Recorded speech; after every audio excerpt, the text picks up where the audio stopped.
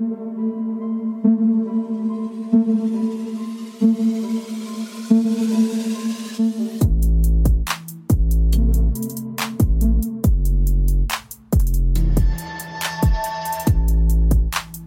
up, everyone? Welcome to the podcast. I'm your host, Isaiah Copon. It's April 8, 2022, and this is Lift and Learn episode 82.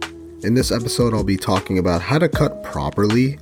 That means not doing any kind of extreme starvation diet. We'll dive into that one there. And then I'll talk about how useful resistance bands can be, especially if you're someone who might be intimidated by the gym or just want to do a little bit of exercise at home. Before that, though, I'll talk a bit about what I've been up to lately, and that might include fitness-related topics, and it might not. If you want to follow me, your host, on Instagram, it's isaiah.copon, and you can also check out my website, isaiahcopon.com. The podcast is on Instagram, at Lift and Learn Podcast, on Twitter, at Lift and Learn Pod, and also on Facebook. You can just search Lift and Learn Podcast. With that being said, let's get into it. Alright guys, welcome back to the podcast. First off, I gotta say I had probably one of the worst training weeks of my life this past week, so let's hope that your week went a lot better than mine. This all started, I think it was Thursday. I ate something bad, I'm still not sure exactly what it was. Maybe it was McDonald's chicken nuggets. It could have been some homemade cookies or banana bread that I had, maybe chocolate milk, I honestly have no idea. But whatever it was, it basically screwed up my whole week of training, and not only my training, but I've been feeling pretty weak for this past week now. So on Thursday, I spent almost 9 hours on the floor. This is last Thursday, not yesterday. So I spent almost 9 hours on the floor in pain. My stomach was just hurting. I had abdominal pain. And it might be TMI, but I was throwing up and had diarrhea also. I was 1,000%, I was in the negative net calories for that day. I was having Gatorade and then throwing it all up like a half hour later. That was just an awful day. I hope to never have that happen again. So basically last Friday plus the weekend, I was probably under maintenance calories by at least 2,000 calories. I just couldn't eat anything. Even now, actually, I haven't fully got my appetite back, but I'm definitely feeling a lot better as of the morning of when this video goes live, so Friday morning. But every time I smelled something, it would just upset my stomach. I didn't throw up after the first day, but it took me until just a few days ago to really have an appetite for anything. I was trying to have some yogurt, some chicken noodle soup. I couldn't even finish like a single egg with a tiny bit of rice, which is like a staple meal for me. I even tried to have pizza one day, which was a bad idea, just wasn't a good look there for me. That being said, after multiple days of having no appetite, barely eating anything, I barely lost any weight, so I don't know, it's just something to keep in mind that it's not always about calories in versus calories out when we're talking about how your weight changes on a day-to-day basis. If you were to go by the whole calories in versus calories out method, I should have been down at least 2 to 5 pounds after what I went through, but I was pretty much the same weight the whole week, so it just goes to show you that you can't really just rely on that method all the time. Your body, sometimes it just works in mysterious ways. It was probably using all of my nutrients, whatever was inside of me, to try to get me to recover as quickly as possible. Even though it seemed like it took forever living in the moment to recover, I'm sure my body was doing its best to just get rid of all the, maybe the toxins or whatever else was upsetting my stomach and the rest of my body. So yeah, I've been feeling super weak all week. It's been more than a week now. I did work out a few days this week, but my workouts were half-assed, I guess. If you look at what I did on paper, I was doing like 75% of my usual weights on exercises, and that was already a struggle. I was getting tired and just gassed pretty quick, basically, but I just had to go in there and do a little bit of something. That's all that you need to do if you're recovering from some kind of sickness, or maybe it's COVID, or whatever it may be. In my case, a little stomach virus that's a little bit still lingering around. It's been a week now, though, and the last 2 workouts were pretty good, actually. Like I said, the strength isn't there, the cardio isn't there. I'm getting tired quicker than usual and early into my workouts. but I can feel myself slowly getting back to normal. I'm feeling much better than last week where I couldn't even stand for more than a few minutes at a time. I wasn't eating a lot and I wasn't moving a lot either, so my back was it was getting really tight for a bit there. This week was supposed to be a good training week and it just didn't work out that way. Man, I don't know what's going on. After a good run to end 2021 there, it's been a rough start to 2022 in terms of my own training, but that's just something I've had to deal with. In January, the gyms were closed, so I spent the past 2 months or so getting my body back to normal, and then this happens. That's just the way life goes. Luckily, my clients are on track to do big things this year, which always makes me so happy. Enough about that though, I got lots of stuff to do today, so I gotta bang out this episode pretty quick here. So let's talk about 2 more things before we dive into the fitness topics for the week. So March Madness came to an end this week. The finals were this past weekend. It was North Carolina versus Kansas. And I don't know if you know this about me, but growing up, I always wanted to go to North Carolina. Maybe not necessarily to study, but I at least wanted to visit the campus because Jordan went there. And also Vince Carter, who was someone I really admired growing up because he played for the Raptors and he basically put Toronto on the map. I didn't watch much of these finals though. I was studying for a new certification, but I had it on in the background. At halftime, I ended up going to bed because North Carolina was up by 15 already at halftime, but I guess Kansas ended up coming back because I think they were down by 16 at one point, but they came all the way back to win the game, which must have been insane to see live. That's a huge way to win the championship game with everyone watching. So congratulations to Kansas on that win. The highlights were intense when I watched them. Huge comeback win. They need to start paying those athletes. And last but not least, another award show this past Sunday. Maybe not as much hype or as much memes going around since Will and Chris Rock weren't there. But yeah, it was the Grammys. Another pretty good show actually. Some of the performances were pretty good. But again, I wasn't 100% paying attention to it. They were on the same night, this and the March Madness finals, if I remember correctly. But yeah, that was a good day for Olivia Rodrigo, who pretty much won every category she was named in. I saw she won 3 awards, but dropped one after the show and broke one, just like her idol, Taylor Swift, did 12 years ago. Yeah, that was an article I came across this past week, so that just shows you how much time I was on the internet at home to come across something like that. Anyways, Bruno Mars and Anderson .Paak absolutely crushed, sweeping the show. I think they won 4 awards. If you haven't listened to that album, go do it after this episode. I still have that one on repeat up to now. So good. The biggest news, though, is that so many Filipinos won awards. Bruno Mars is Filipino. Olivia Rodrigo is half, and even her won an award. She's a bit Filipino too, so that was super cool to see. Filipinos have just been taking over these past few years. You love to see it. Question 1. How to cut properly. Now that April has officially kicked off, there's been a few warm days outside, and that means summer is just around the corner. Hopefully there's no more snow on the way up here in Canada, but you never know. But as the weather does get warmer, that could mean some beach days, maybe some days in the pool for a few months.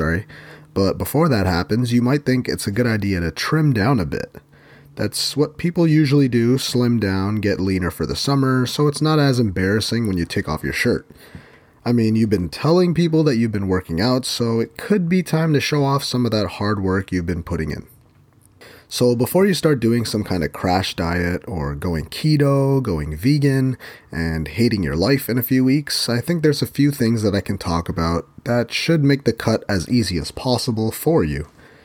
Now listen, it's not going to be easy. Losing weight and getting leaner, it's a form of starvation. You're in a calorie deficit, which means you're eating less than what you're spending throughout the day. No matter what, that's going to be difficult. There are going to be times that'll be tough. You'll have to get used to the feeling of being hungry at times, but there are some things that you can do to make things easier for you, without the need to do anything extreme. Now, first, your diet is going to be the most important part about all of this. Yes, you could lose weight by starving yourself by eating 1,000 calories a day or something crazy like that, but that's really going to be building a bad relationship with food, and you're going to be putting yourself in a tough place because you're likely going to be missing out on nutrients that your body needs to function properly and efficiently. If you're thinking about long-term progress, that's not sustainable in the long run, eating 1,000 calories a day. Just think about what you're going to do 8 weeks from now, because if you're eating such low calories, there's really nowhere to go from there. So when your weight starts to plateau, there's really nowhere to go from there. You can't just cut more calories or just walk or run more all the time. You can't really just keep cutting and cutting calories if you're starting out already super low calories. So let's tackle the diet side of things first before anything. I mentioned it already, but your calories are going to have to be lower than your maintenance. This is true pretty much like 99% of the time. And if you've been tracking your calories, you should have a good idea about what your maintenance calories looks like.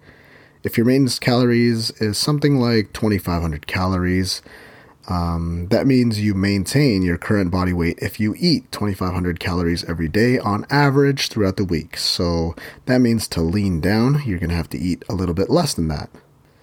So knowing that roughly 3,500 calories is going to be equal to a pound of body fat, and again, that number is going to be different for everyone based on age, sex, body composition, lifestyle, etc. But if 3,500 is roughly a pound of fat and you're aiming to lose a pound per week, depending on how much weight you need to lose, then it's reasonable to be around a 500 calorie deficit daily to lose weight that'll be more sustainable over time. So if your maintenance calories is 2,500 calories, cutting out 200 to 500 calories would be a good start at first.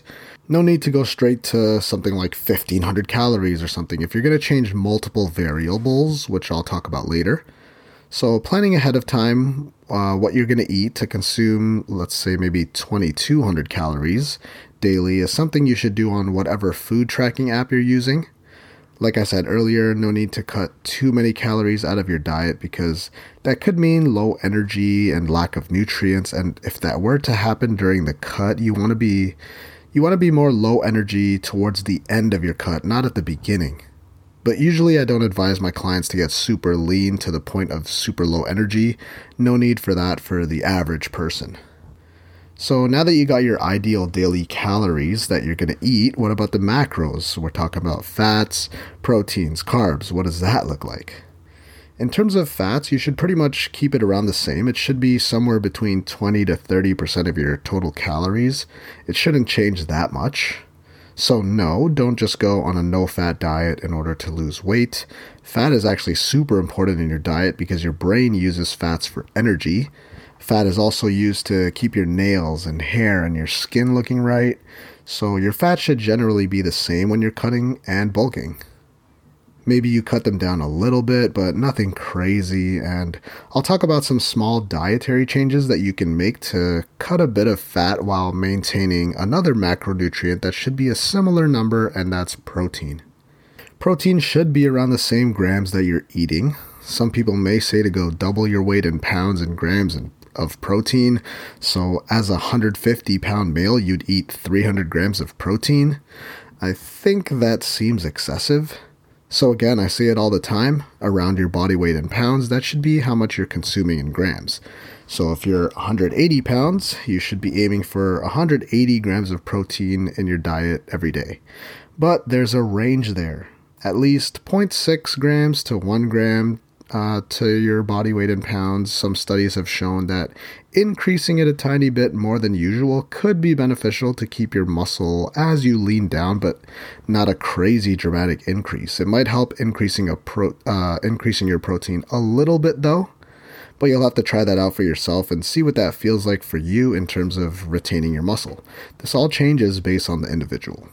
So if you're 180 pounds, anything over 140 grams of protein should be plenty, really. An easy way to manipulate one of your meals from a bulking meal to a cutting meal. Let's talk about switching from chicken thighs, that's bone in, skin on. You might do that in the off season when you're bulking. Switching to a leaner option there would cut out a bit more fat there, but it'll keep your protein around the same. So it's a bit tougher to cook, but after a few attempts, you should be able to make that taste good. So switching to a skinless thigh portion would be a good alternative there for whatever meal. Extra lean beef instead of lean beef, that pretty much tackles the job when it comes to eating lower fat while keeping protein the same. So if fats and proteins are around the same as when you're bulking, but you're supposed to be cutting calories, there has to be some sort of sacrifice, right? Well, this is why we're going to have to talk about carbs, which is the big one to manipulate. Most of the reduction should come from here. Your carb intake is the one that's going to have to change. Like I said, you never need to cut it out completely. It's all about just reducing the carb intake that you already have.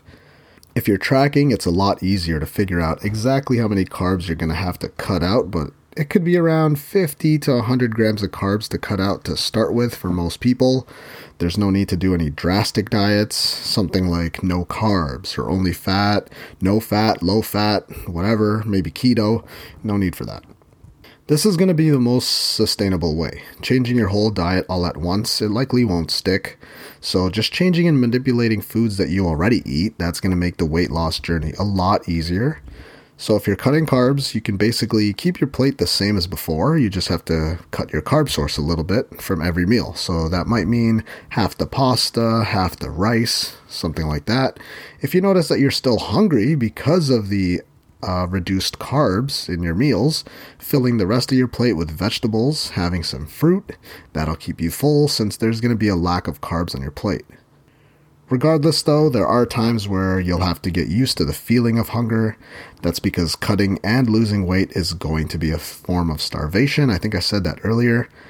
Another thing that will help here are to eat mainly whole foods. Whole foods are going to be key. Potatoes are going to be much more filling than something like French fries are, or having a sweet potato versus some hash browns. And I'm getting hungry just talking about all this food now that I'm talking about this, and I just had my post-workout meal too. But getting back on track, okay, fruits and veggies are important to finish up your dish because there's fiber intake there. That'll help keep you fuller longer, will help your digestion. It might not seem like a lot of food if you're just going to eat a single apple and some berries, but you might actually notice that you'll get much fuller on those compared to having a chocolate bar or chips or whatever processed foods you could have there. So when that's tackled, the diet side of things, that's when you can start to toss in the exercise. That'll also help you get into that calorie deficit that we're looking for, that you need to lean down. Now, it shouldn't be the main thing to change. You don't have to do hours of cardio every day, but some cardio may be necessary. More movement is going to be likely necessary. When you were bulking, you shouldn't have been doing too much cardio, but if you're in a cutting state, then you got to move more now than compared to the bulking or the off-season phase. That'll contribute to you getting into that calorie deficit that you're looking for. Like I said, diet is the first thing to take care of, and then you go into the cardio and the exercise to burn more calories. During the off season, maybe when you're bulking, you do maybe no cardio, or maybe you'll do 15 to 20 minutes, whatever it may be. As you start the cut, you can actually keep that the same, but instead you're going to manipulate your speed or your incline if we're talking about the treadmill. If you're keeping the time the same, but making it faster or more difficult by increasing the incline, then that'll mean you're burning more calories because you're working harder and you're not having to spend more time on the treadmill. That might work for you. Another method there, you can keep the speed and incline the same, but just spend more time on the treadmill. That's up to you really, whatever works for your schedule or just that day, but there are some quick options there. Or those are some quick options for you. Remember though, don't put too much pressure on yourself when it comes to getting super shredded or getting those six-pack abs for the summer. It's not the end of the world if you don't reach your ideal body this year. Just keep your expectations low so you won't be disappointed. At the same time though, work friggin' hard when you can, okay? A combination of cardio and diet that's going to be the key right there. You don't need to lean super hard in one way. A little bit of a combination between both will be helpful. I don't mean adding a whole extra hour of cardio and then cutting thousands of calories. You don't want to do that all at once. So I mean, realistically, cutting a few hundred calories out of your diet and moving a bit more throughout the day, maybe an extra 15 minutes of cardio to start. And then, just go from there. Just see what your weight trend looks like throughout the week and then see if you need to push it any further. Something else that could help during the cut is changing your workout programming. This could help also. With a new phase of eating and cutting, this could be a good idea to change your programming. Could be a good time to do that. I like to work in higher reps during the off season for more hypertrophy. That way, it's good to time your workout phase so that when you are starting, maybe a few weeks into the cut, you might start to plateau at a point like that. So then it could be a good time to change what your workouts look like. I like to time it where I go into a strength phase a few weeks into my cut, so I'm still pushing heavy weight. That's more than what I'm used to in my training, but I quickly see strength gains there because my training usually isn't centered around doing 3 to 6 reps. So that could help me put on muscle there. It's a new stimulus for your body, something new for the CNS to work on and adapt to, which could potentially mean more muscle that you keep during your cut, and maybe even a slight increase to muscle gain even while in a cut, which is difficult scientifically, but it might make you feel that way. That's pretty much it there. A pretty quick guide that should help you through the cutting process in the easiest way possible. Small changes go a long way, so just be patient with the weight loss. Half a pound a week, if you lose half a pound a week, that's still great progress, especially if you're someone under, 175, 150 pounds. That's still a good sign if you're losing half a pound a week. If you think that you need longer to get to your goal, then you probably should have started the cut earlier so you know for next time. And you might have to cut longer than expected to get to your weight goal. And you can easily manipulate any of these variables anytime. So don't just be so strict where you're running your life like a robot if that's not the way you want to live. Question 2. Why resistance bands are so underrated? So first off, I love resistance bands. They're awesome and they're so versatile. I always have them in my bag. Sometimes they'll be great to use during a warm-up. When the gyms were closed, these were important because they're lightweight, they can fit anywhere, but you can hit the whole body with them with a pretty good workout because of the varying degrees of resistance from the bands. Now, resistance bands, the question I always get with them is, how can you get a workout with just bands? They're just elastic. Is that really going to help you build muscle or get stronger? And this is exactly why they're so underrated. If you're comparing them to free weights, dumbbells, kettlebells, barbells, yeah, they might be second fiddle there, but they're definitely better than doing nothing at all. And they may even excel at some aspects of training. And I'll get into that later. So yeah, compared to free weights, no, you're not going to build max strength from doing a resistance band only workout, but it's definitely useful when it comes to improving proprioceptive demands, so that's like body awareness and stabilization. You also could build muscular endurance and joint stabilization, which is a huge key to staying injury-free. It may not deliver or give you max strength, but it can still improve muscular strength since you are stimulating your muscle, albeit in a different way than your traditional training methods. And they're especially great for rehab. I use them on multiple occasions actually. When I injured my ankle, they were great to use to strengthen them, and more recently with my shoulder dislocation. Early on, a few weeks after my injury, I couldn't raise my arm over my head in a shoulder press position. It would be weak, it would hurt, but when I did gain that range of motion once again and was able to get some movement in, the first thing I went to use were my super light resistance bands, the lightest ones I could find, and I practiced moving around my left shoulder or my left arm and strengthening slowly throughout the ranges of motion, and that was key to me recovering pretty quickly actually. And that's just from me personally. That's my own personal experience. They also helped when my clients use them also. This is pretty common knowledge here because they're not as difficult as free weights are. It's more of a beginner, or it could be the start to some people's training. Again, great for stabilization and getting your body to move in a certain way with a bit of added resistance. They're also low cost too. They're so cheap for what they can offer you. You can challenge your body for much less than $50 for some high quality resistance bands that have a solid door attachment and varying bands with different resistances and band thickness. I'm pretty sure when I got mine it was $30, and that was one of the more expensive pairs that I found on Amazon with high reviews, and they've lasted a long time so far.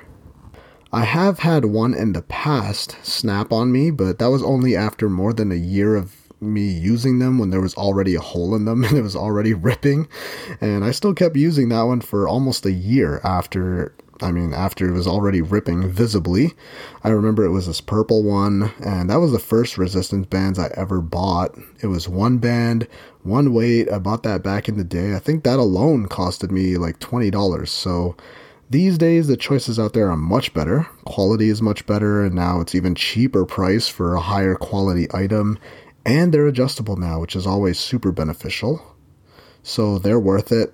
I'm sure these ones I currently have will last me at least 10 more years. They're still in perfect condition, and I use them at least once a week.